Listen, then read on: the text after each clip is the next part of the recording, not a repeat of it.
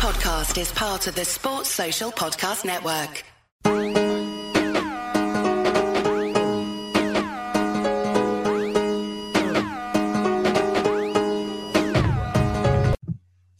Hello and welcome back to the Liverpool Groove. I'm Quinny and I'm on my own today. Jay unfortunately couldn't make it, but I have got a very special guest today. So I've got with me David from the Ragamuffins. How you doing? I'm good, thanks mate. How are you? Yeah, not bad. You know, sort of riding the tier 3 COVID wave and all that. Post-Derby blues and, you know, all those sorts of feelings going on. Well, thanks very much for taking the time out to join me today. Really appreciate it. I had no problem at all. So obviously we're gonna get to the derby, of course. A lot of talking points there, and we're gonna get to Champions League and Sheffield United and things like that. But I wanted to start just by talking a bit about your music first. So obviously, for those who don't know, you know, the Ragamuffins, you've done a few Liverpool songs, which are going towards helping the food banks. So I mean, how did they come about exactly? The first one really came about through like sheer luck and being in the right place at the right time. There's, I mean, we only start. I'd always seen that they had gigs on at Anfield and people played when I was at the match. And then one day I was just doing a piano bar gig in Manchester. Because, you know, as well as doing the band and as well as singing for a soul band, you know, I do obviously solo music and, you know, as a gigging musician because, you know, got to kind of pay the bills and all that. So I was doing a piano bar gig over in Manchester, and I just said I was obviously announced that okay, I'm just going to have a little bit of a break, and a mate of mine who's from Huyton and lives over there called Dan, who's a brilliant guitarist called Rosenbloom. As his sort of stage name, and I think he's done stuff he's done the story of Liverpool as well, or the history of Liverpool FC, the theatrical show as well, as the acoustic guitarist. And he kind of comes up behind me and starts chatting away, and he's like, "What have you been on with?" And I'm telling him about I became a dad a couple of months ago, and he's like, "Oh, what about yourself?" And he's like, "I'm playing at Anfield quite a lot of late," and I was like, "Oh, love to do that gig." And he's like, just gets his phone out. He goes, I'll give the agent a ring now, who kind of books me for everything. And lo and behold, the next week we were playing Spurs, and we started doing then. So we were just doing our own songs there. And he thought, obviously on the way down, I was like, well, you know, obviously we can do a couple of the kind of songs that people like Webster and the Boss Night lads do. But we'll do it as with the band playing them. And so we did that for the first one, and about 2 or 3 games in, the Bobby song was starting to, you know, take off on the Kop and in the away grounds, and I was like, I wonder if we could do like a proper arrangement of that for the band. So I kind of started piecing it together and putting an arrangement in to send to the lads, who kind of do the gigs with us in the Ragamuffins, and we thought nothing of it until I think either the Barcelona game, obviously the 4-0, and then the Wolves game, we played it, and Bobby's wife, the John Gibbons from the Anfield Rap was chatting to me afterwards, and he was like, you know, Bobby's wife was dancing to you playing his song. And I was like, that's really cool. And then I was chatting to a guy called Mark Kenny, who we obviously did the record with in the end, and I sent him the demo, and he was like, mate, we've got to put that out. So he kind of introduced me to one of the guys who works on a record label that he works for, and next thing was we were in a studio I think it was a Tuesday after the Barcelona game, before the final. We were like, yeah, well, we're gonna. So we did the record in the best part of like 4 or 5 hours, put it all together, got the brass arranged and everything, and then put it out. And we just thought, well, we'll see what happens. And it just, you know, exceeded all of our expectations. Not only the amount it raised for the food banks, but just in terms of, I mean, I never thought it would have been like appearing on BBC One. Never thought it'd have been played after the game in Madrid, which was just, you know, possibly certainly in the top 5 moments of my music career. Like, to sort of, you're celebrating winning the European Cup, and then your voice appears on the and like, you're just like, what? This is insane. So that, and obviously Colin Murray playing it in the fan park, and, you know, just all those sorts of bits were just we had no idea like all that kind of thing had come from that, and it all just came from, just being lucky with that, I guess. And obviously the other ones, we just wanted to follow them up, and just I'd always wanted to do a version of Poor Scouts of Tommy, but I was trying to just think of the way to do it, and obviously with us doing sort of brass related stuff and kind of doing the occasional bit of ska, I thought that's the best way to do it. And the Minamino song, that was just us messing around. I think we played that before the kind of the FA Cup derby on one of the stages, and we'd had Speedo Mick knocking about on the stage beforehand, because I think he'd just done a charity record, and Will just goes, "Oh mate, do you know Monkey Man?" Because he's really hairy. I think that's how he's managed to do all his walking without getting like hypothermia.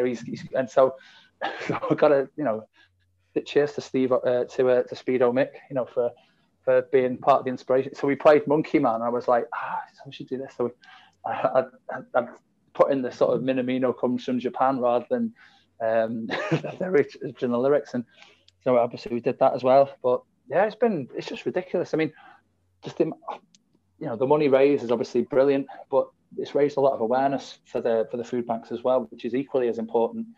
And they've kind of gone from strength to strength, which is, I mean, you almost don't want them to have to exist, but because if they do, then you want to make the most of and get the most funding that you can to them and get the most awareness. So hopefully people do something about it. Yeah, that's it. I mean, me and Jay touched on it last episode because he's released a new top off his Scouse Power brand for Reds and Blues, which is going towards the food bank. And he was saying he was having a conversation with somebody from the food bank, saying that because nobody's going to the match at the moment, they're missing out on a ton of food per game, like an actual ton in weight per game. And you don't really think about that kind of thing. I think we all like to try and do our bit as much as we can, but you don't realise the magnitude of the work that they do until you hear something like that. Which is why I think what yourselves have done with the Liverpool songs, which I love them, to be honest. The Bobby one I come across, I think I come across that not long after you released it last year, and it didn't really, I didn't put two and two together really until a few weeks back that it was used doing the Minamino one and the Poor Scouts of Tommy one as well. But they're all really good, and what I like about especially the Poor Scouts of Tommy one is you haven't tried to change like your style to fit the song. You've made the song fit your style. And it's a really sort of different and unique version of the song than I've heard before. And it's just, but I mean, the Minamino one it's just so catchy. It's brilliant. It really is. Like I put it on once, and then I put it on after that, and then it was stuck in my head all like for the rest of the day. And it's just one of them songs. It's so infectious, but I think it's a song you wouldn't really expect as well, because with him only joining so short a time ago, he's just been here less than a year. I think he's probably a player not many would expect you to bring a song out for, but no. I mean, I was going to say, one of the reasons we did was that it was sort of, I've been chatting quite a bit to some of the supporters groups over in Japan. I think there is a general Japanese supporters group, and they've been really supportive of the food banks, which is phenomenal. I mean,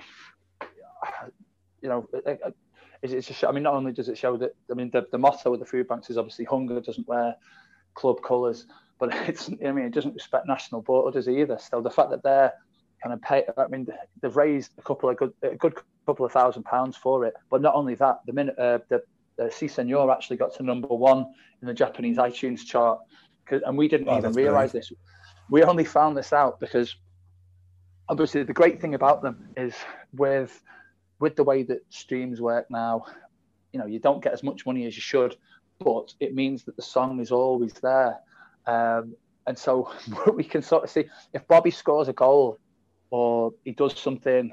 And I mean, I think one of the cases in point was that Newcastle game at the start of last season when we won 3-1.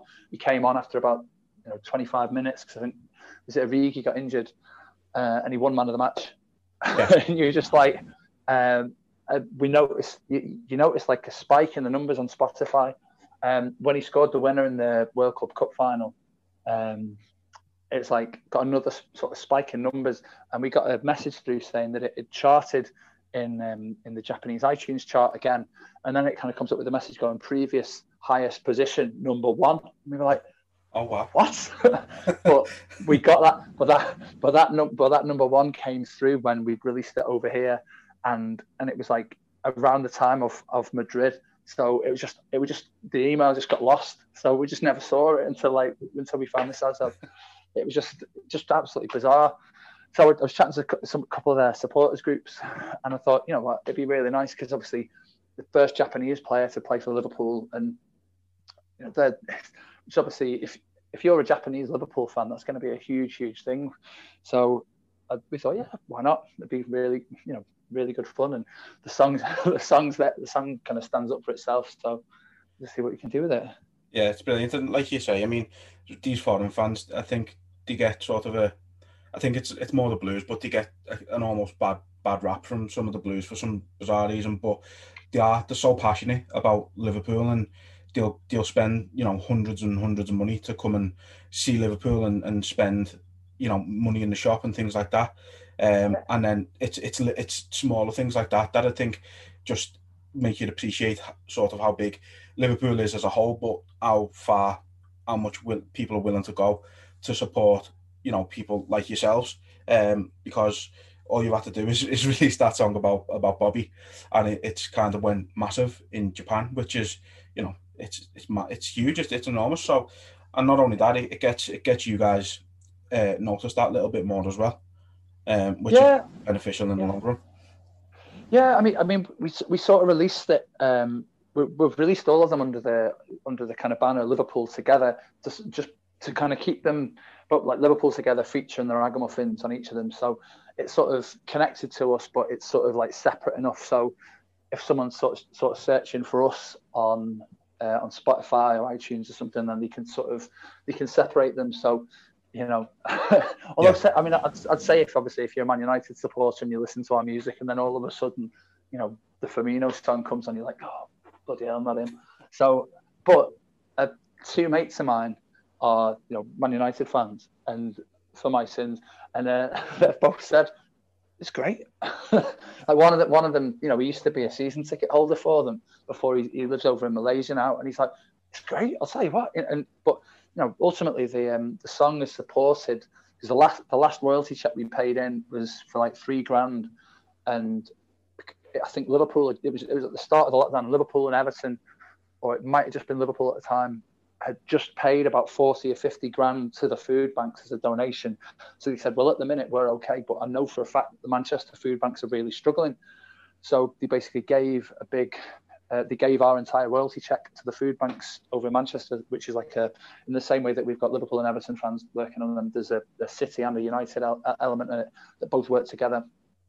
And so, so Ian Byrne and Dave both made that donation, and by the end of the week, both Man United and Man City had followed that up by donating 50 grand each themselves.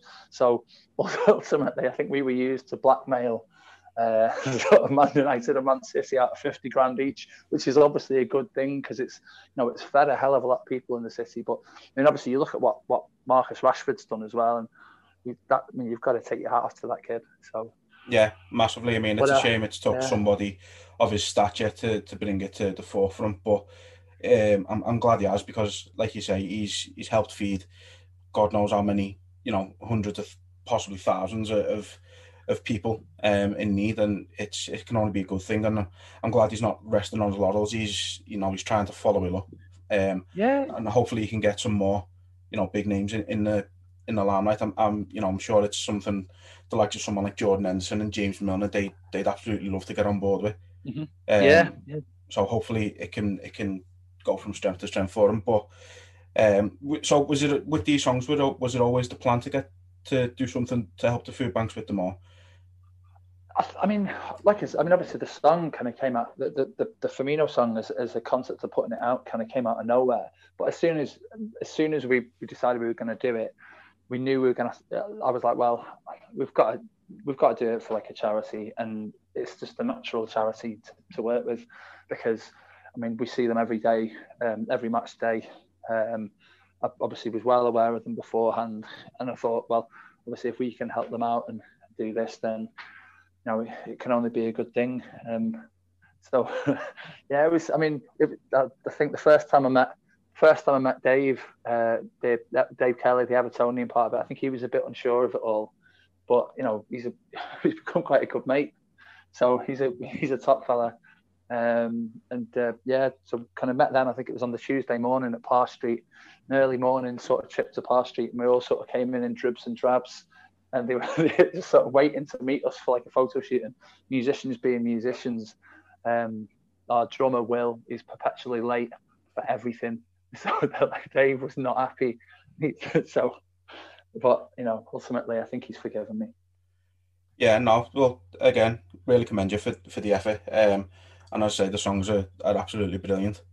But obviously, like you say, that it's not all about the Liverpool songs that you do. You've obviously got your own music out there. I was listening to a few of the songs earlier. I noticed on Spotify you have still been releasing a few bits here and there during the lockdown. I imagine it's obviously been a lot tougher for you all at the moment with the lockdown, especially now. Liverpool's moved into the tier 3, but have you been keeping yourself busy music-wise over the last few months? Yeah, I mean, all the band have sort of tried to take on whatever projects you can. I mean, I've done a lot of writing.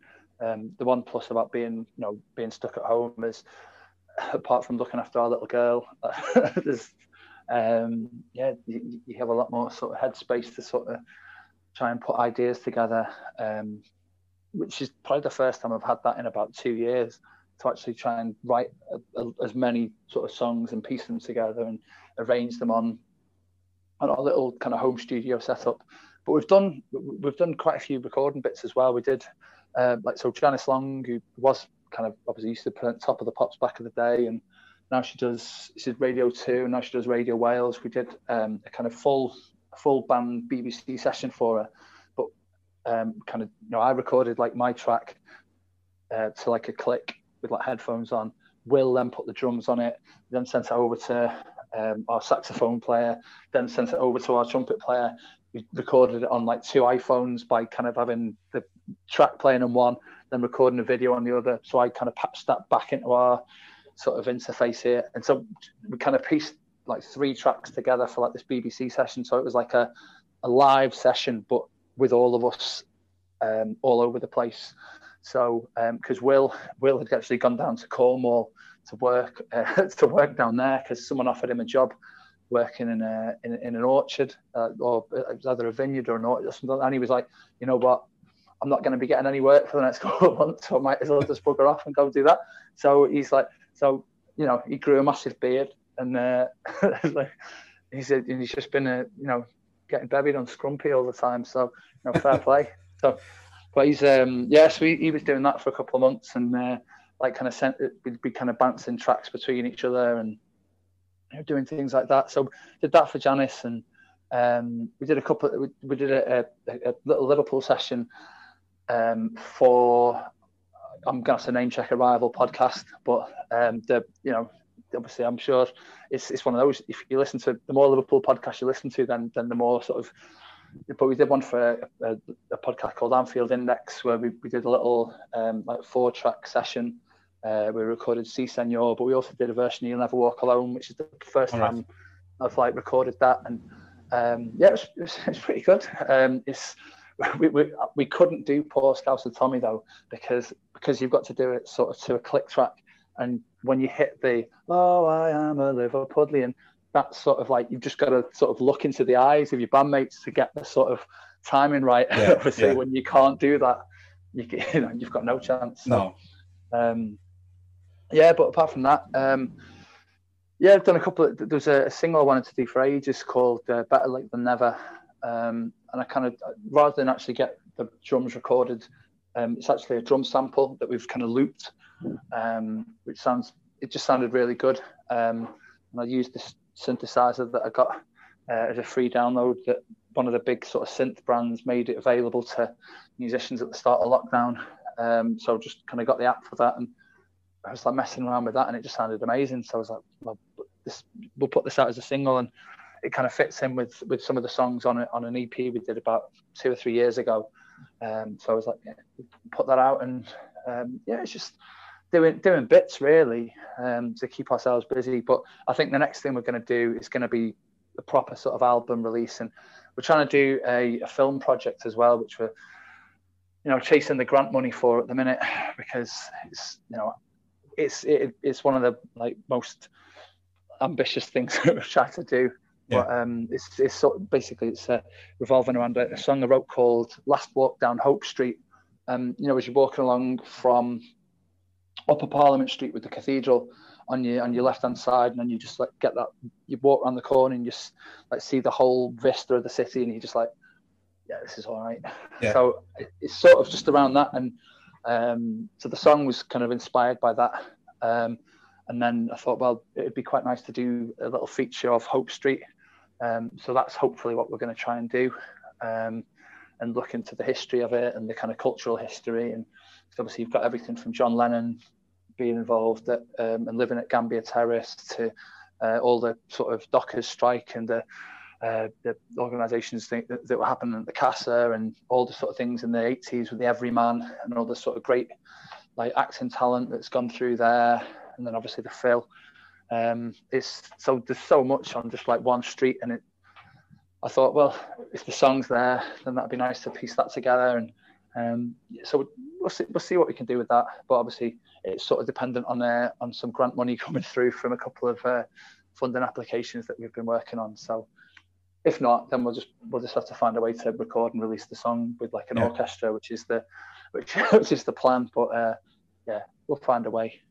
No, fingers crossed. That sounds like a really, interesting and ambitious project that you've got planned there, and especially something like Hope Street, as you say, it's such an iconic sort of road in the city. With the cathedral at either end. It's just it's, as you say, it's got that great backdrop to it and really interesting backstory. So we'll definitely keep our fingers crossed for you for that one. I was actually listening to Better Late Than Never earlier on, actually. And I thought the song was fantastic. I would never have guessed it was just a looped over drum sample, to be honest with you. It was if it goes really, it just all sort of meshes together really well. It was a really good song. Yeah, it's we did the last EP we did a couple of live tracks in the studio when we were there, and we did a song called Kosmische Stadt, which is sort of what's the word? My head's gone. It's like one of those sort of krautrock bands. It's like that kind of thing going on with the drums. But there's so many songs of late that have that sort of drum sample going, from stuff that Physical by Dua Lipa has that sort of thing going on. Yeah. Blinding Light by The Weeknd. The Weeknd. Yeah. So it's almost like, I'm not going to say that obviously we were 2 years ahead of our time, because we certainly were not. But it sounded, that little drum loop at the start that Will put in just sounds brilliant, and I was like, right, we've got to do something with this. So basically looped that round and got all the sort of synths and everything together, and it came together very quickly, and just bounced a few bits together with some of the other lads. And it was easy for Will, because obviously he's already played his drum part, so he doesn't need to do it again. Yeah, of course. He boxed it off 2 years ago. So yeah. No, I say it was a really good song. I did notice as well, you put an album out a little earlier this year, BBC Sessions. So was that just the different times you've been on TV or the radio and things like that? Yeah. So obviously the sort of inspiration for that was from doing the Janice Long session, and it sounded really, really good. Even though it was obviously recorded in isolation. But then I was kind of looking back through all the sort of different things we've done for the BBC down the years. And I was like, you know what, we've got enough to make a record here. So there's ones that we've done for Dave Monk's on BBC Merseyside, and the kind of the introducing show. I think there's one we did for the Billy Butler show from a good few years ago. There's a couple from BBC Manchester, a couple from BBC Lancashire. But yeah, and obviously the ones from BBC Wales. I think there might be one from BBC Radio 2 as well, but I'm not sure off the top of my head. But it's just I got the hardest thing for that was trying to come up with something for the artwork. And then I was watching a YouTube video, and they had like the old sort of test card image, and I was like, right, that's it. So I thought I'd get a photo of our Harriet, and then kind of put that on, and then use my awful photoshopping skills to sort of swap that in. But yeah, so that sort of pieced it together quite well. Yeah, I mean the artwork, it's nice. I like it. It's it's unique, and I think it kind of fits. If it obviously fits in with what the album is, but I think it kind of fits your style a little bit as well. It's if you've seen that on the shelves in a shop or something, it would stand out. You'd take a second look at it, kind of thing. So it definitely fits with your guys' style, I think. But I suppose you've had to. So do you think you would have done that if we weren't in lockdown? Has that just come about because of that, do you think? I think it's sort of like filling a bit of a gap as much as anything. But I don't know, it's sort of a nice gap to fill in many senses, because it meant that we could, because the songs we recorded for the Janice Long session, which were two of them were quite old songs, and I'd never quite been happy with how they sounded when we recorded them. So I was like, well, we can probably do a better job. And even though obviously the brass is recorded on like a mobile phone, you'd never know. It sounds really good. So, it's kind of come out of the bag a bit that way. But yeah, I mean, it's sort of like trying to keep things ticking over, and give as much as it's a case of like trying to bring in a few quid. It's also a case of trying to you want to engage with your fans, and content is so important nowadays, and when you can't exactly go out and do photo shoots and play gigs, it's quite it's not as easy to engage with your fans, and so it's quite nice to just get people's opinions on things like that. Yeah, I mean, I suppose it's also a sort of a celebration in a way, and a look back at some of the work you have already done. Even though you could probably say you're still obviously trying to grow as artists and where you are, but it to see some of the tracks on there from like 2014 and stuff like that, it shows. It's just as I say, it's a bit of a celebration in the work that you've already done as well. Yeah, I mean, to be honest, I'd forgotten that. The one of the tracks we actually released at Dovedale Towers. So I saw a tweet the other day from the Dovedale saying that there had like 60 people who'd booked in and hadn't turned up, and I was like, but yeah, we launched we launched It Never Rains on Mossley Hill when we played there, which just seems like a different life. So because I mean, have you found that in lockdown, where like sometimes you just you think about something that you've done this year, and you're just like, Jesus, it feels like a different time zone. Like you just feel like it was another lifetime away. So I was thinking about. I mean, the big one for me was the weekend of the Man United game. It was just like I did a gig in Paris on the Saturday night, got the first flight back to Manchester, got a lift over. We played before and after the game, and it was just one of the best weekends I've ever had. And then all of a sudden, you're just like, just everything gone. Yeah. So that's when you kind of think back about that, it's like, that was this year. And it's like blows your mind.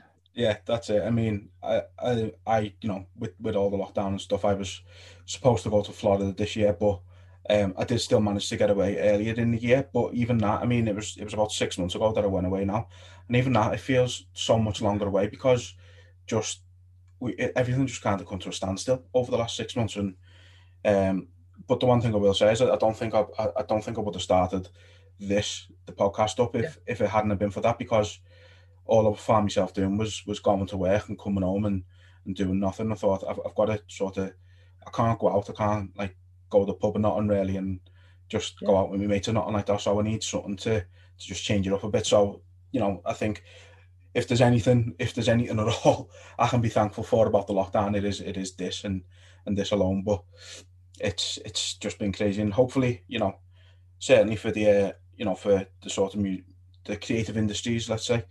I hope we can get out of this tier 3 and start getting back to normality sooner rather than later, because everybody's, if the creative industry does go the way it's looking at the moment, where the government aren't going to give them any help, it's not only the sort of like you guys and musicians and venues and stuff like that are going to miss out, but everybody's going to miss out. Everybody loves going to a gig or to see a comedian or something like that. And if there's none of that about it, it's like, you need this. And I hope they do pull the finger out and start helping you out a bit more. Yeah, I mean, I think it's the whole sort of web, isn't it? Because you've not just got like the thing you see is the musicians, but obviously if you're doing a big show on like a festival stage, you've got all the guys who are doing the booking, you've got all the guys who are actually doing the tech stuff, you've got all the guys sorting out the logistics and building the stages. And the sad thing is, you feel guilty because in ways you can still make money as a musician. You still get especially if you're a bigger musician, you still get your PRS checks from your songs getting played on telly. You still get your PRS checks from things getting played on the radio. But the guys who do the tech, they're not, unless they're getting furlough support or unless they're getting government support, they get nothing. I mean, obviously, if you're a smaller musician and the majority of your income comes from gigs, then that's gone. And yeah. I mean, the one thing I can't get my head around is that one of the furlough schemes doesn't apply for September and October. And it's like, we're already in lockdown again, and it's October. So it's sort of like, well, but then it's coming back in November. And it's like, well, how does that work? And it's only 20% of your income. So, I mean, it's a pittance anyway. But the fact that you're not even getting 20% of anything is for like September and October. Well, I mean, it's not as if everyone was living the life of Riley in September and putting on. I mean, I played a like 25,000 person festival in September. No, see, it wasn't happening. No. So it just seems things like that just seem ridiculous, and maybe the fact that obviously before on the day of the last election, I suppose all the sort of musicians and everyone put out the tweets going, "We're all voting Labour." So maybe they're just like getting us all back for that. So bastards, I wouldn't put it past them, to be honest with you. No, I wouldn't. I wouldn't either. But it's I think I don't know. I so many of the decisions that the government have made with all of this lockdown, and especially recently with, as I say, Liverpool going into tier 3, I think just there's so many decisions that they make that contradict other decisions that they've made. And obviously it was Boris got the piss took out of him really earlier in the year when it was like, go out but stay in and see your nan but don't see your nan and stuff like that. It was just they haven't had a clue what they were doing since day one. I think they've done everything too late, and then they started making plans and changes too late, and then they started rescinding them too early, stuff like that. I think we should have realistically got put into a lockdown earlier, and stuff like that. But it is what it is. I mean, well, that was it. I mean, when we played before the Atletico game. You almost call it that Atletico game now. Yeah. Because ultimately the result didn't matter because, a lot of science has pointed out that potentially 43 people might have died as a result of that game, and that's crackers. I mean, staggering, isn't it? Because it's not just the fact. I mean, I remember the 2 weeks afterwards, I was like, because I drive past my mum's when I'm on my way home, and I normally kind of pop if it's a match day or we've been playing. I normally pop in for like a brew and everything, and I was kind of messaging going that I won't be seeing you, and she was like, "Oh, don't be soft." And for the next 2 weeks, I was like, "No, I'm not coming around." And she's like, "Don't be silly." But yeah. Ultimately, it wasn't like, and I bet a lot of people were like that because a lot of people just won't have taken it seriously until because you take your lead, whatever political party you support, you feel like you should have faith in the guys who are in charge. Now, whether that's naivety on my part, I think ultimately it is because you shouldn't. And when you look at the decisions they make, and especially because they're making you're just aghast at every turn, really. So yeah, massively. In fairness, I think I was one of them who was a little skeptical about it initially when there was reports of it in like January and February and stuff like that, I was very sort of blasé about it. I was, saying it's not going to have a big effect on us. And even when I was going away, like I went away, I think it was the 9th of March to Budapest, and they started. It was really strange. I think we were there for about 10 days or so, and they started locking down about a week after we'd been there. But it was like places were shutting earlier and things like that. But the country itself only had they had less than 100 cases in the entire country, and they were starting to do stuff like that already. And I think that's when it really clicked for me that like maybe this is something we need to start worrying about. And I've just kind of been like both my parents work for the NHS, so I kind of know what's been going on. I can see it I know how it affects people from sort of some of the horror stories I've heard off them.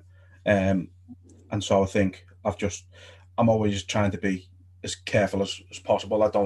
Luckily I drive to work and stuff like that, so I don't have to worry about public transport, and I can keep in my own little bubble. But I mean, it's just, I obviously want everything to get back to normal, but it's one of them. We've got to make sure people are safe, and we've more importantly as well, we've got to make sure people and businesses and things like that can survive. And I don't think they've done enough for the economy in that respect either.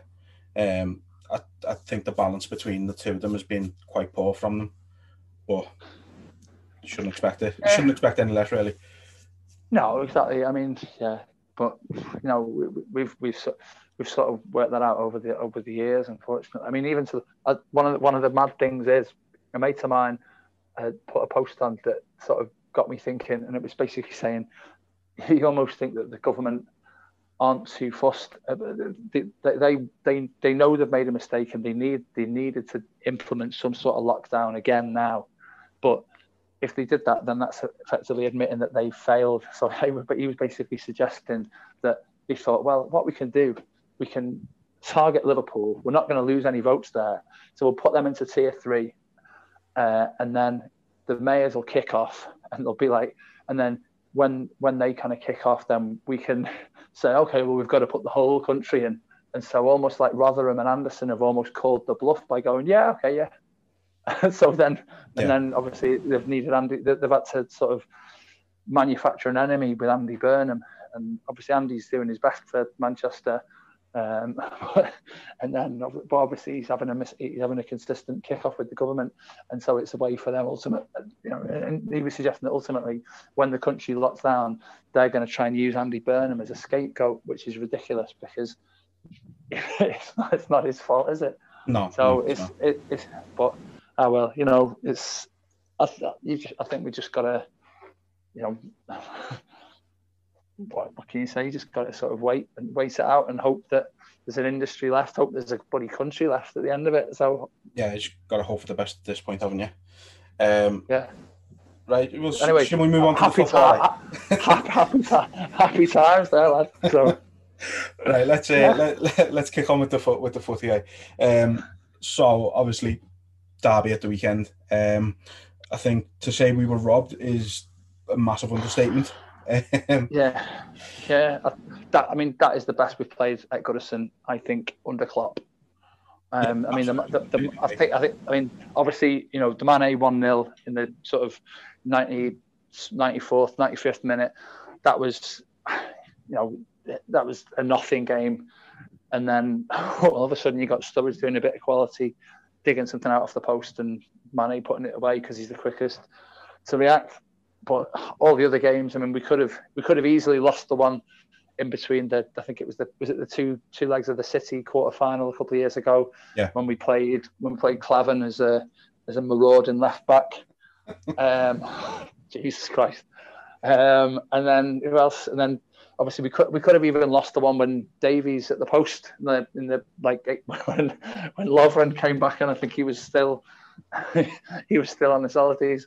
I think his mind was still in lockdown when he was playing that game. So things like that. It's all those 3-0. I mean, I think the 0-0 when Salah had the 1-on-1.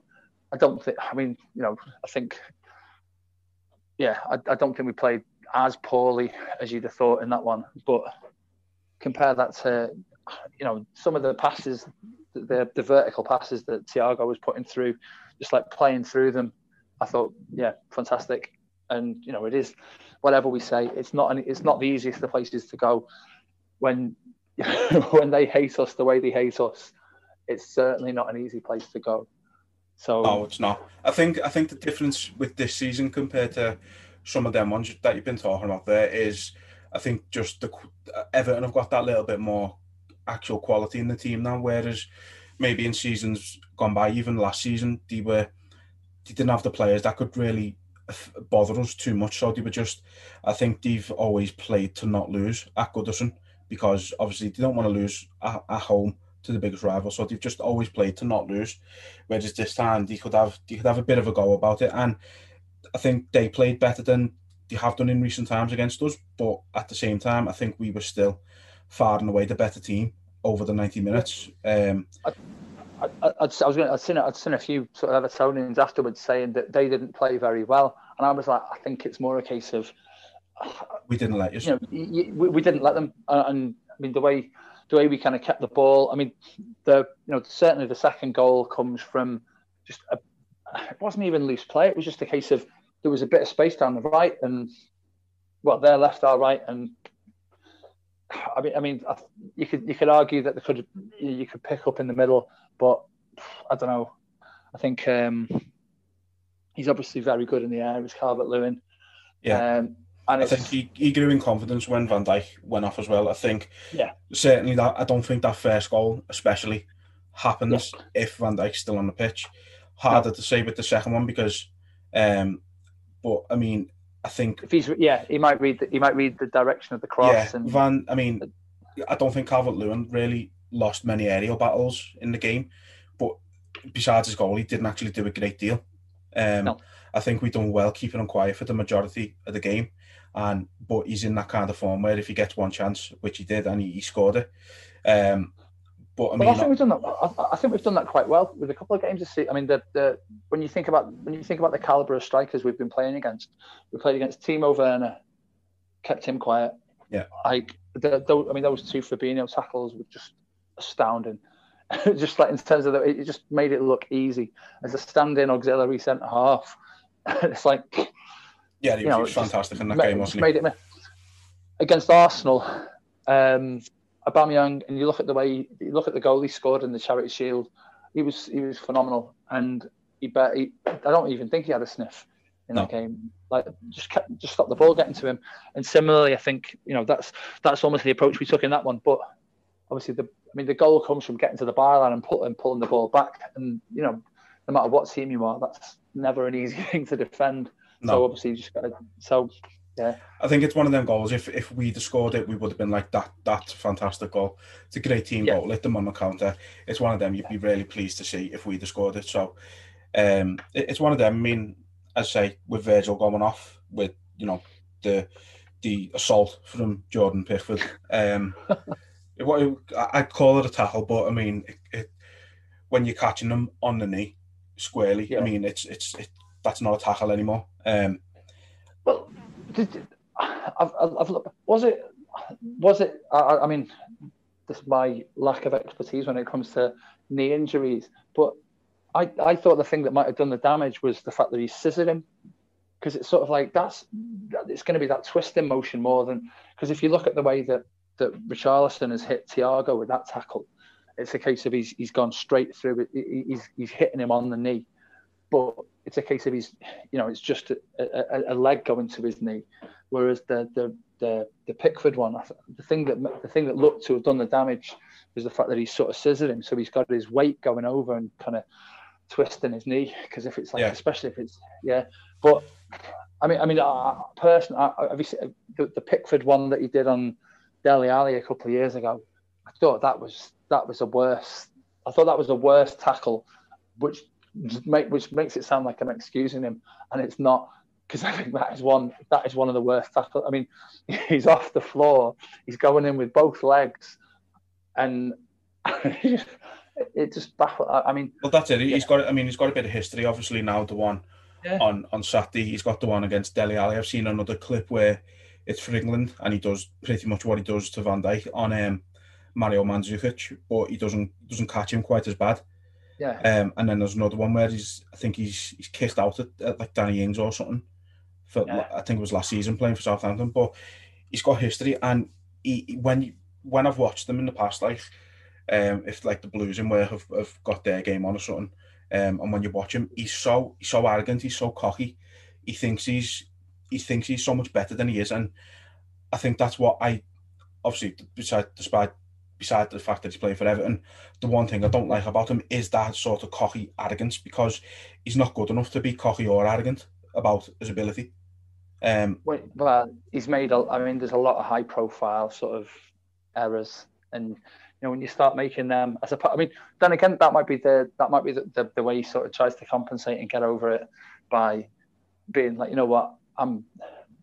he's got to sort of mentally appear that he's, putting himself out there in a different way to try and, compensate for some of the. Because obviously never mind the Origi one. There was the one. Was it they were playing Fleetwood in the Cup, Everton, and he had an absolute howler. There's the one when he tried to catch when he carry the ball over his line, and they were 2-0 up with about with 90 minutes gone against Newcastle, and ended up drawing 2-2 last season. And then didn't Carlo Ancelotti bring up Istanbul in the post-match interview? I'm surprised he's still in a job, to be honest, after that. So. No, like I say, he's got history. He should have been sent off, but I don't see the point in like people on Twitter saying, "Oh, he needs to be banned for X amount of games, and he needs to be banned for as long as Virgil's injured." It's like it's pointless now. He needed to get sent off in the game, and that is all it needed to be.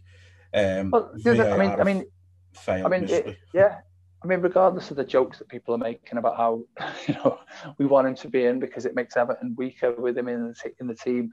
In all seriousness, I never understand that. It's like how would it benefit us as if it's a title rival of ours, that's a different thing, and whether Everton actually are a legitimate contender this season is another argument and another podcast entirely. But it feels very much like if you fit. There must be instances where this has happened. But like if a player gets a red card against you, and then two or three games later they've got like a Man City or a Man United, and they're sort of in the hunt alongside yourselves for an honour, whether it's the league or the cup, and you're like, well, that's great.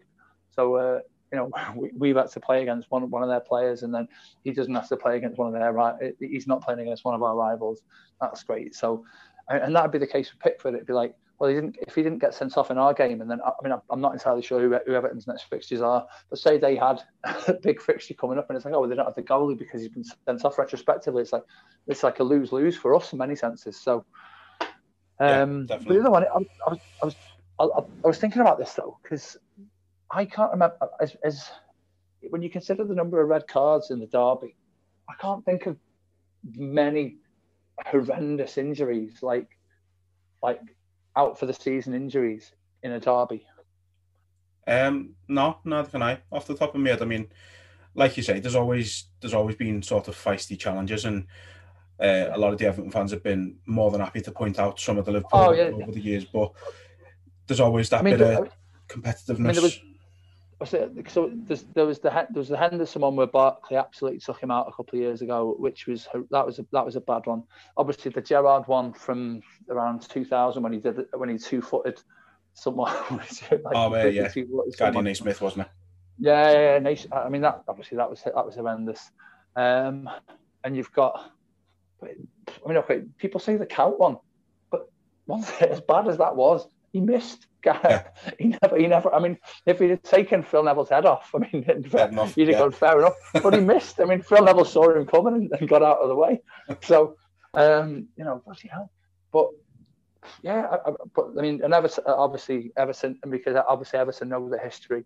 There's a fellow who got back to me about Jimmy Case in 1980. So, a couple of years before I was born. So, but if you've got to go back that far to find out. To find a derby game where someone's career has been, really badly affected by an injury in a derby, and when you consider the number of really bad challenges that have happened since then, I think Barros got a straight red in one in the Istanbul season, if I remember. sure he got a straight red for like a really bad challenge on someone.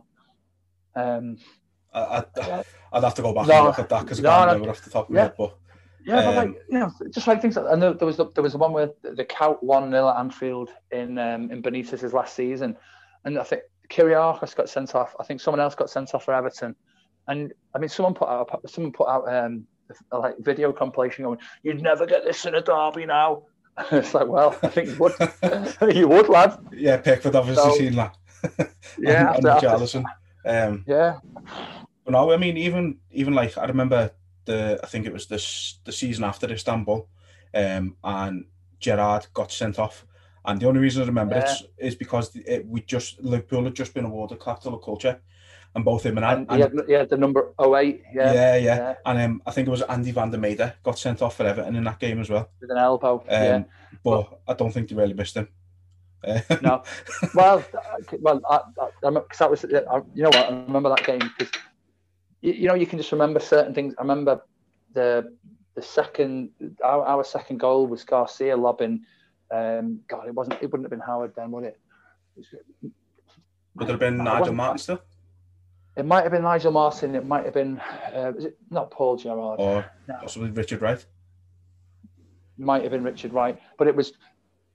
The ball was, you know the way that the Salah goal against Man United last season was, you could see Alisson looking at it, but obviously when you're in the ground, you sort of see the kind of the whole picture. I remember seeing that Reina had sort of been pointing to Crouch and like kind of gesturing to hit the corner, and then obviously he played the ball. Crouch won the flick on, and then Garcia put it in, and like Reina, he did that kind of classic Reina thing of sprinting the whole length of the pitch and was going, yeah, that's me. Yeah, he was. So yeah, I remember that. So yeah, that was a great game. That. No, to be honest, I was saying this the other day, and I think for the first time in a long time, it did feel like a derby of old. I think you had two teams who, wanted to win, and just.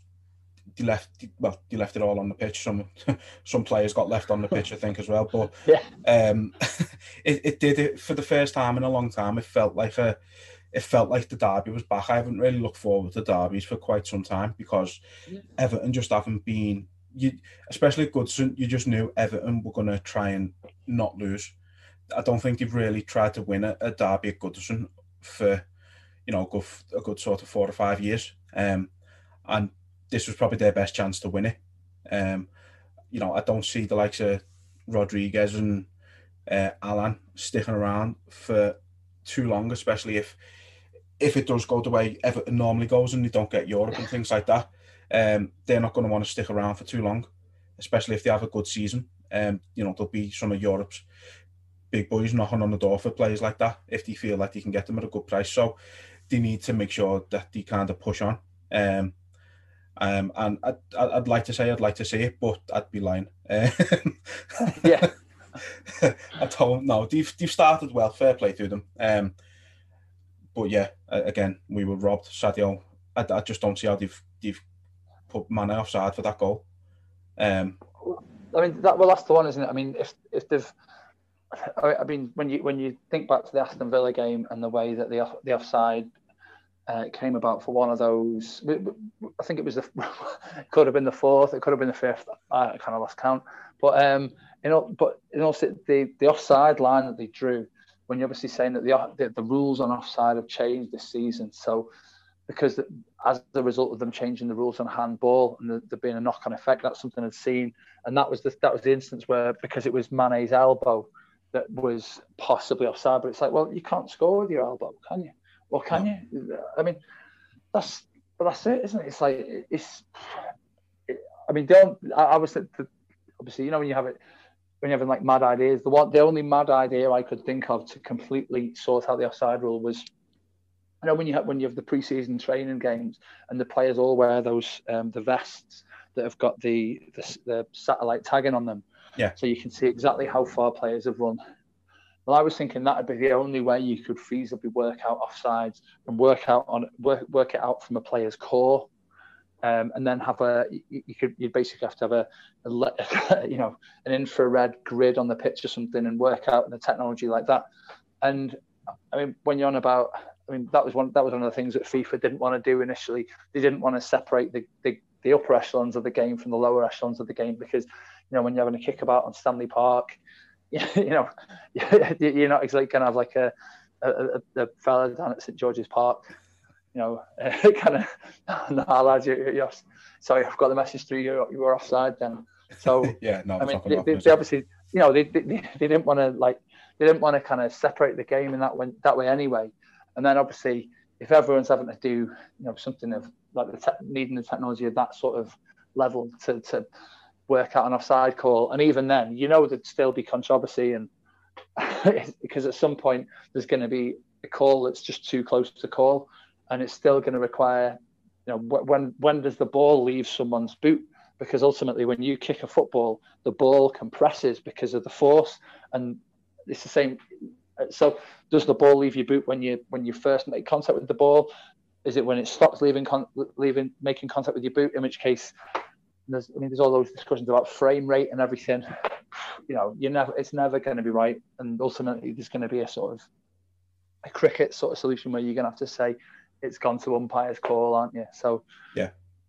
Yeah. Well, I mean, even with them saying Van Dijk was offside for when he got hacked down by Pickford. I mean, when he drew the line, same thing, isn't it? Yeah. Yeah, when he drew the line up to him, the line stops at his elbow, but then they decide, wait, no, we're going to go through his elbow to his sleeve, to his arm. So yeah, his point where he's offside is his elbow. That's where his body starts. So that is the point where you leave it at. And if we leave it at that, where it should have been, he wasn't offside, and then the right calls would have got made eventually. But I just don't. There's so much inconsistency with it still.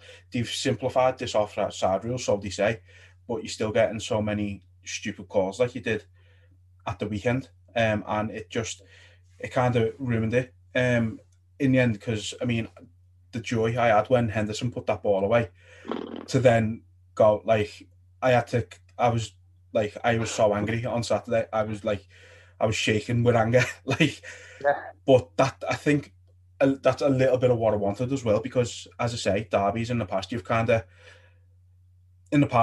couple of years, I've watched the derby and Everton will be on the attack, and I've not even really batted an eyelid at it. It's like, well, they're not going to do anything. But this year it was a bit more. You knew that they had that threat of like Rodriguez and like Calvert-Lewin and stuff like that. So that I wanted that emotion to sort of come out of me, but maybe not in that way.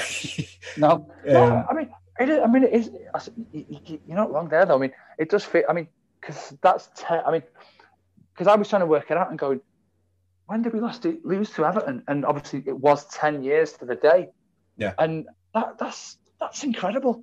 Because I mean, I know a lot of like Blackburn fans from music and things like that, and they used to harp on about the fact that it had been 34 years since they'd lost to Burnley, obviously their biggest rivals, and made a huge deal about that. But they played them like once. They didn't play them for like 15 years or something. And you're like, we play Everton at least twice a season. And obviously we've played them a good few times in the FA Cup. We've played them. No, we haven't played them in the League Cup. But even then, to not lose a game in 10 years against your biggest rivals. I mean, there can't be another instance like that in world football, where you're playing every season against a team who, have been in the same league as you all that time. And that's crazy when you think about it. I mean, no, I wouldn't have thought so. I mean, I read even Atletico. I mean, Atletico and Madrid, and you think about, well, there must be, Real must have put some decent runs together, but 23 games. Yeah, it's wild. It's mad, isn't it? And I read that this is now our longest undefeated streak against a single opponent in our history. Which it's mad. But as I say, Everton have especially since Moyes has gone, they've bought really poorly. They've not, as I said, they've bought terribly. They've panic bought a lot, bringing in lots of faces for big money who haven't worked out.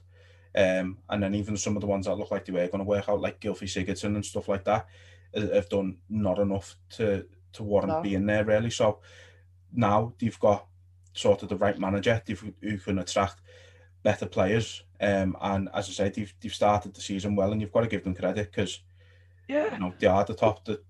I never thought I'd say that in my life. Top of the table after 5 games, 5 wins on the spin. I mean, that's the other thing I was thinking about, like what sort of level of point, because obviously the last 3 seasons to win the league, you've got to post 98 points minimum. I can't see that happening this season. No. So, I mean, to win the first 5 games is a big statement in some senses, because no one else has got 100%. I mean, even Villa, who've obviously exceeded their expectations, they've only won 4 out. Well, they've won 4 out of 4, but they've not won 5 out of 5. So it's kind of, if you think, I can't see teams posting win after win after win just because of the consistency. But then again, Everton might have an edge on that sense because they've not got European football to worry about, which they never really do. But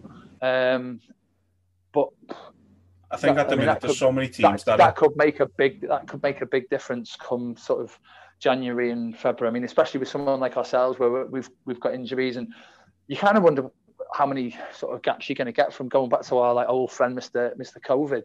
You kind of wonder how many kind of players are going to miss games and you're going to think, we'll be going into this game in reasonable nick, and then all of a sudden it's like you might just get 2 players coming down with COVID, and which is just like so. There's going to be a huge element of luck this season, I think, in many senses. Ultimately you got to say over 38 games, whoever wins, but it's going to be a bit. I mean, the way it's going, you can't see fans coming back in this season.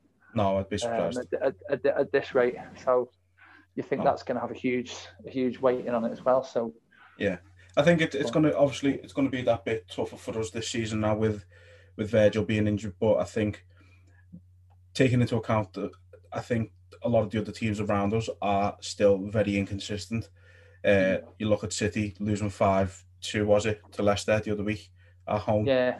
And then United getting battered by Tottenham, who then couldn't beat West Ham. It's like there's so many games that are just all over the place at the moment. I think just because of that, I think everyone else is so inconsistent still. As long as if we can get Alisson back fairly soon, which from what I've read, he's ahead of schedule, which is a bonus.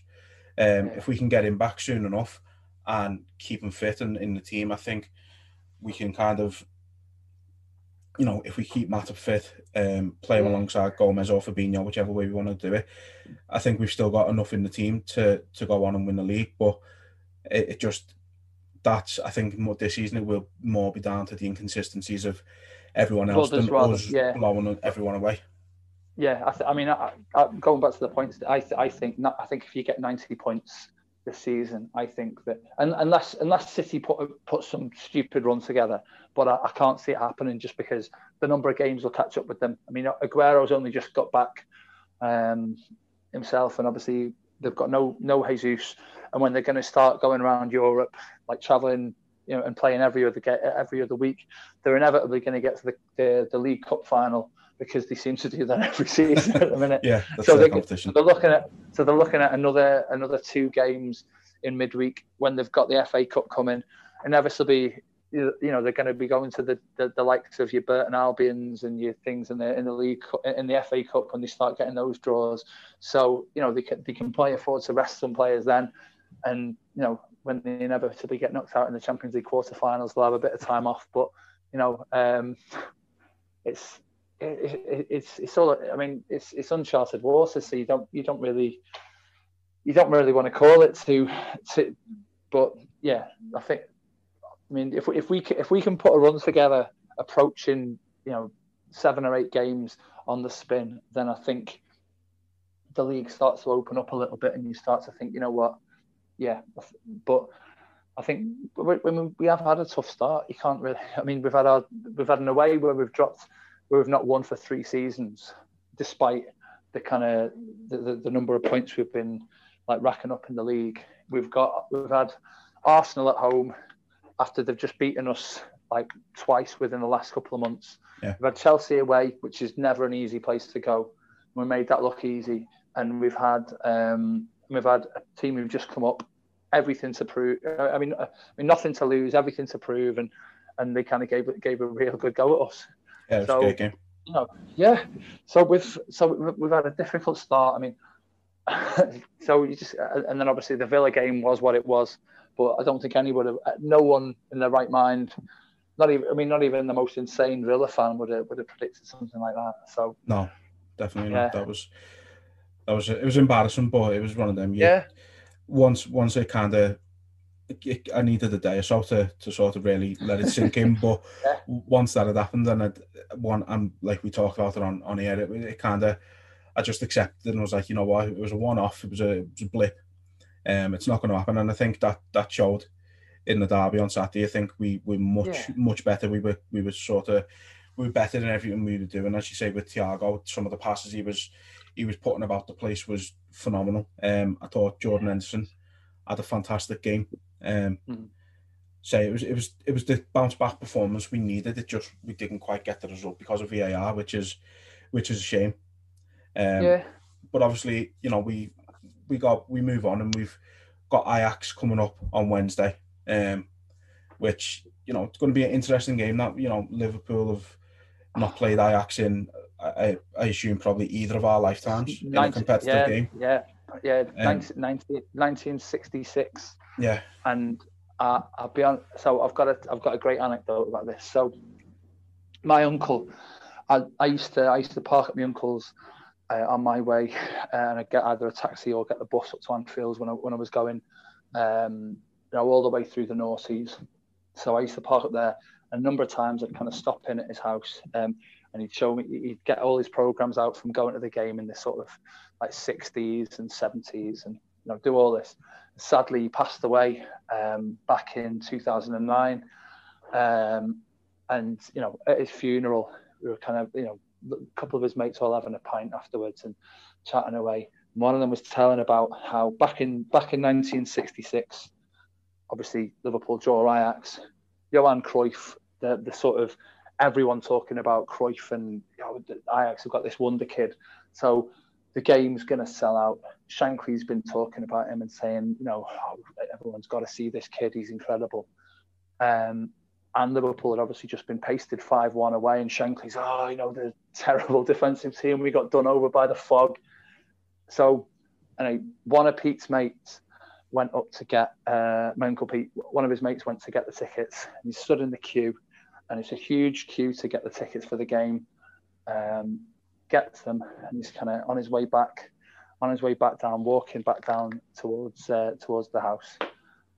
So fella pulls up next to him in a big fancy car and goes, "Hiya, mate, have they still got tickets left?" And he's like, "I doubt it. We were like towards the back of the queue, and they were starting to run out then." He's like, "Oh, have you got them?" And he goes, "Yeah." So fella goes, "I'll tell you what, I'll buy them off you." And he's like, "No chance, mate." He said, "I'll give you 5 times face." And he's like, "Bloody hell." So he sells them for 5 times face, goes back home, like says, "Mum, Dad, I've been robbed." And then they were all saying, "You bastard, I missed that game. I never got to see Cruyff play," all this. And he's like, "When we were growing up, you always used to have comics and sweets, and we never used to know why." And he's like, "Well, now you do." So, yeah. So, so apparently that was sort of, and obviously the Liverpool getting absolutely like smashed over an Ajax was a sort of a huge thing, because, you know, we just won the league the season before, and got to the European Cup Winners' Cup final. I think they got beaten by Borussia Dortmund. No. So, you know, obviously to lose like in that manner was a big thing. But obviously Ajax, you know, within a couple of years, they won 3 European Cups on the bounce. Yeah. So what a name! I'm, you know, gutted that we're not going to be there for it. Yeah, it's a shame, but it's a nice tie. I think, you know, Ajax, they've always been known for playing nice football, bringing them through academy players, which is always good to see. And, you know, I think it's a bit of European royalty to join us in the group for once. So often it's nice to see sort of like these smaller teams that you might get, like, you know, the Danish team that we've got in there. this season. It's always nice to see clubs like that. Yeah, it's always nice to see clubs like that in there as well. But I think there's something special about sort of, we've got 10 European Cups between us. It's like it's a spectacle almost, and it's just the one thing it'll be missing, as you say, is the fans. But it's still going to be some game, I think. But I remember getting an Ajax. I mean, I've always had like quite a few sort of football shirts. So if ever I go on holiday or we ever do a gig somewhere, I always try and get a shirt. And I got an Ajax away shirt. It was like a black, when you used to have the ABN AMRO sponsor. It was, and it was on the side. And I got that, and I gave it away to a girl I used to go out with a couple of years ago. We were married for like the best part of 6 years, so it was quite a while ago. So, and I gave it away, because she was going over to study in Amsterdam, and I'm gutted because that was an incredible football shirt. And I had a look on the the classic football shirts website. Oh yeah, and I think they're over a ton now. So I'm like, you dickhead. So never give stuff away to what a stupid decision that was. And but when we split up, and she sent me a message going, well, Ajax don't play, because she went to one of the games at the Amsterdam Arena when she was there. And she's like, why is the shirt black? Ajax playing in white and red. And I was like, don't even. So still a very sore wound at the time. Yeah, oh mate, you never get over giving away like shirts like that. So that was a stupid move, Never mind. Well, you live and learn, don't you? Yeah. No, it's going to be a good game. I'm looking forward to it. Ajax are kind of one of them teams I think a lot of people will always just look out for, because, as I say, they've got sort of that history of bringing through all these players that go on to be world class. That it's just always fun to see the next crop of them coming through, and they're never afraid to bring them into the fold, are they? So makes for a good game. And then obviously moving on from that a bit more, Sheffield United on I think it's Saturday night, isn't it?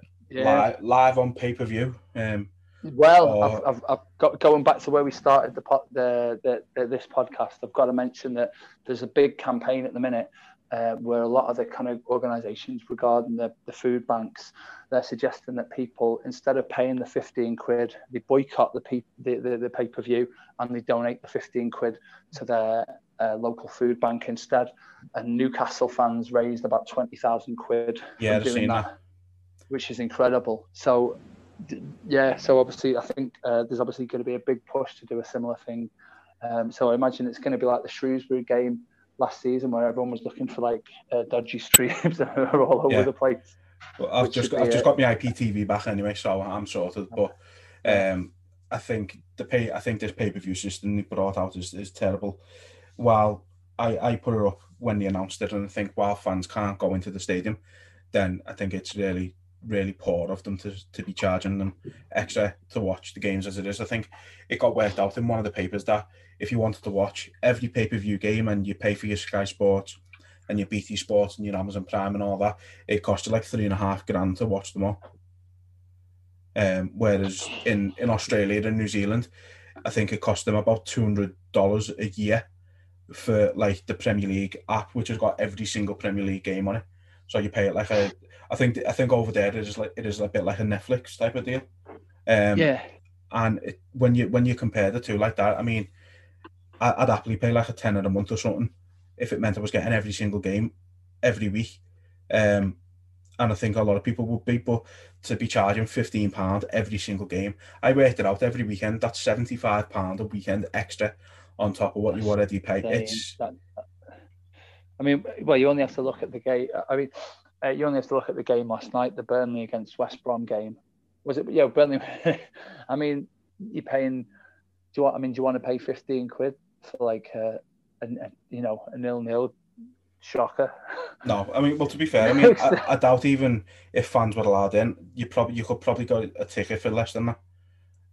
Exactly. To it, and my issue with it is it's at the minute you have to put in sort of like Burnley and West Brom on and stuff like that. But how long until they realise that's not going to work and they go, right, okay, Arsenal Tottenham's on pay-per-view, Liverpool Man United's on pay-per-view, and and then that's the way they're going to go about it, because no one's going to want to buy Burnley versus West Brom or Fulham versus, Brighton or something like that. No disrespect to them teams, but it's not a game worthy you're paying for, especially if you're a neutral. Whereas, I mean, I won't pay for any one of them anyway. But as a neutral, if I had the choice between paying £15 for Brighton and Fulham, or United, Chelsea, or something like that, you know what one you're going to go for, and that's the way they'll end up going with it. But that's the other thing, though. I mean, I don't know where they arrived on the £15, because when you think you can get like a Now TV one-off pass for like a day pass, can't you? But even then, that's a day pass. So say it's like a Super Sunday, you'd get all the games on that day, and you think, well, you know what, it's money, but at least you're getting a full day of sports. And if you're thinking, well, obviously you've got something like COVID at the minute, where everyone's going to be stuck at home, but even in the sort of pre-COVID times, say it was like middle of winter, you got nothing on, you're like, well, not going to go out today, weather's horrible, not going to go to the pub because it's like a Sunday and I can't be arsed and I'm skint, but I'll pay. I'll say it was like a tenner, and you're watching a whole day of games, and you'd be like, well, there's a La Liga game later on, can watch that as well. You'd think, you know what, I can deal with that, but £15 just for one game is crazy. Yeah. And absolutely crazy. And I mean, someone was trying to justify it in terms of like a boxing sense, but the thing with boxing is you can watch it again and again, and alternatively, and the thing is, like you're boxing, and even like, and you get an undercard as well. Yeah, you got a huge undercard. So yeah, that's exactly what I was going to point out. Like your boxing and your UFC and stuff like that, you get 5 hours worth of content, maybe more. So it's not like you're paying £15 for 90 minutes and that's it. You're getting 5 hours, and as you say, you can go back and rewatch it and stuff like that. So it's and more importantly, they're not as often. So if you've got a big boxing event coming up in 3 months, like for instance, Anthony Joshua's fight has just been announced. People will pay that, and then you mightn't have to pay for another fight of his, at least anyway, for another 6 months or so. So people don't mind doing it when it's like so far spread out. But to pay £15 like up to 5 times a weekend is just mind-boggling. It doesn't make any sense. I sort of had a genuine worry that this might cause like long-term issues with football in this country, because ultimately it's you're going to have at least 18 months where we've been sort of separated from going.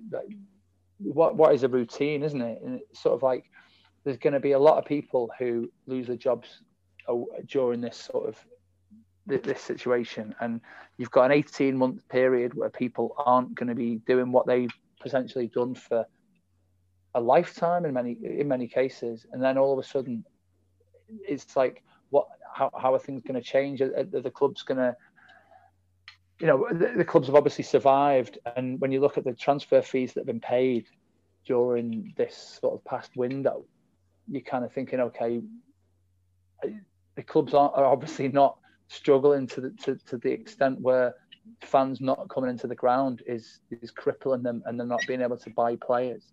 And then all of a sudden, this is like, you've got this sort of situation coming in where people are being asked to pay £15 to watch the team on telly, and you're like, that's appalling. And I think some people might not fall out. I'm not saying fall out of love with it, but they might just be like, you know what, because there was always that talk of like the lobster pot scenario, where you boil a lobster from cold, and that was the thing with like with tickets for going to the game, and they were gradually going up and up and up and up and up. But if in 1992 you'd have told someone however much it was, actually it's going to be £50 to go to the game, you'd have gone, no chance. Yeah. And I think ultimately when you kind of switch it back on and people are going back in the ground again, a lot of people might go, you know what? Nah, I'm out. And I mean, it's you just don't know. You really don't know, and that could be that'd be really sad. for a lot, for a lot of people. Because but I genuinely worry that things like this are going to gradually, and obviously you've got the financial situation further down the pyramid, and obviously the talks that were going on recently to try and alleviate that. And I mean that's another 5 podcasts at least. So bloody definitely. Hell. But you know what I mean. So it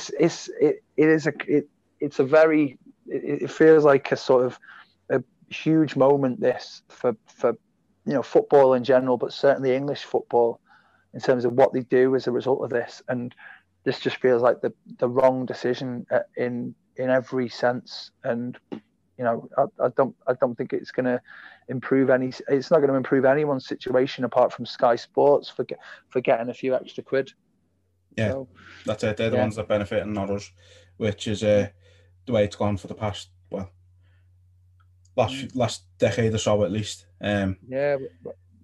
Just fat cats in control, and it's a shame. Yeah, you get the genuine fans who lose out in the end. It's a shame, but right. Well, I think we'll leave it there then for today. But it's been great to chat to you, David. Really appreciate you taking the time out to talk to me. No worries. Good to chat to you. Yeah. So we're gonna.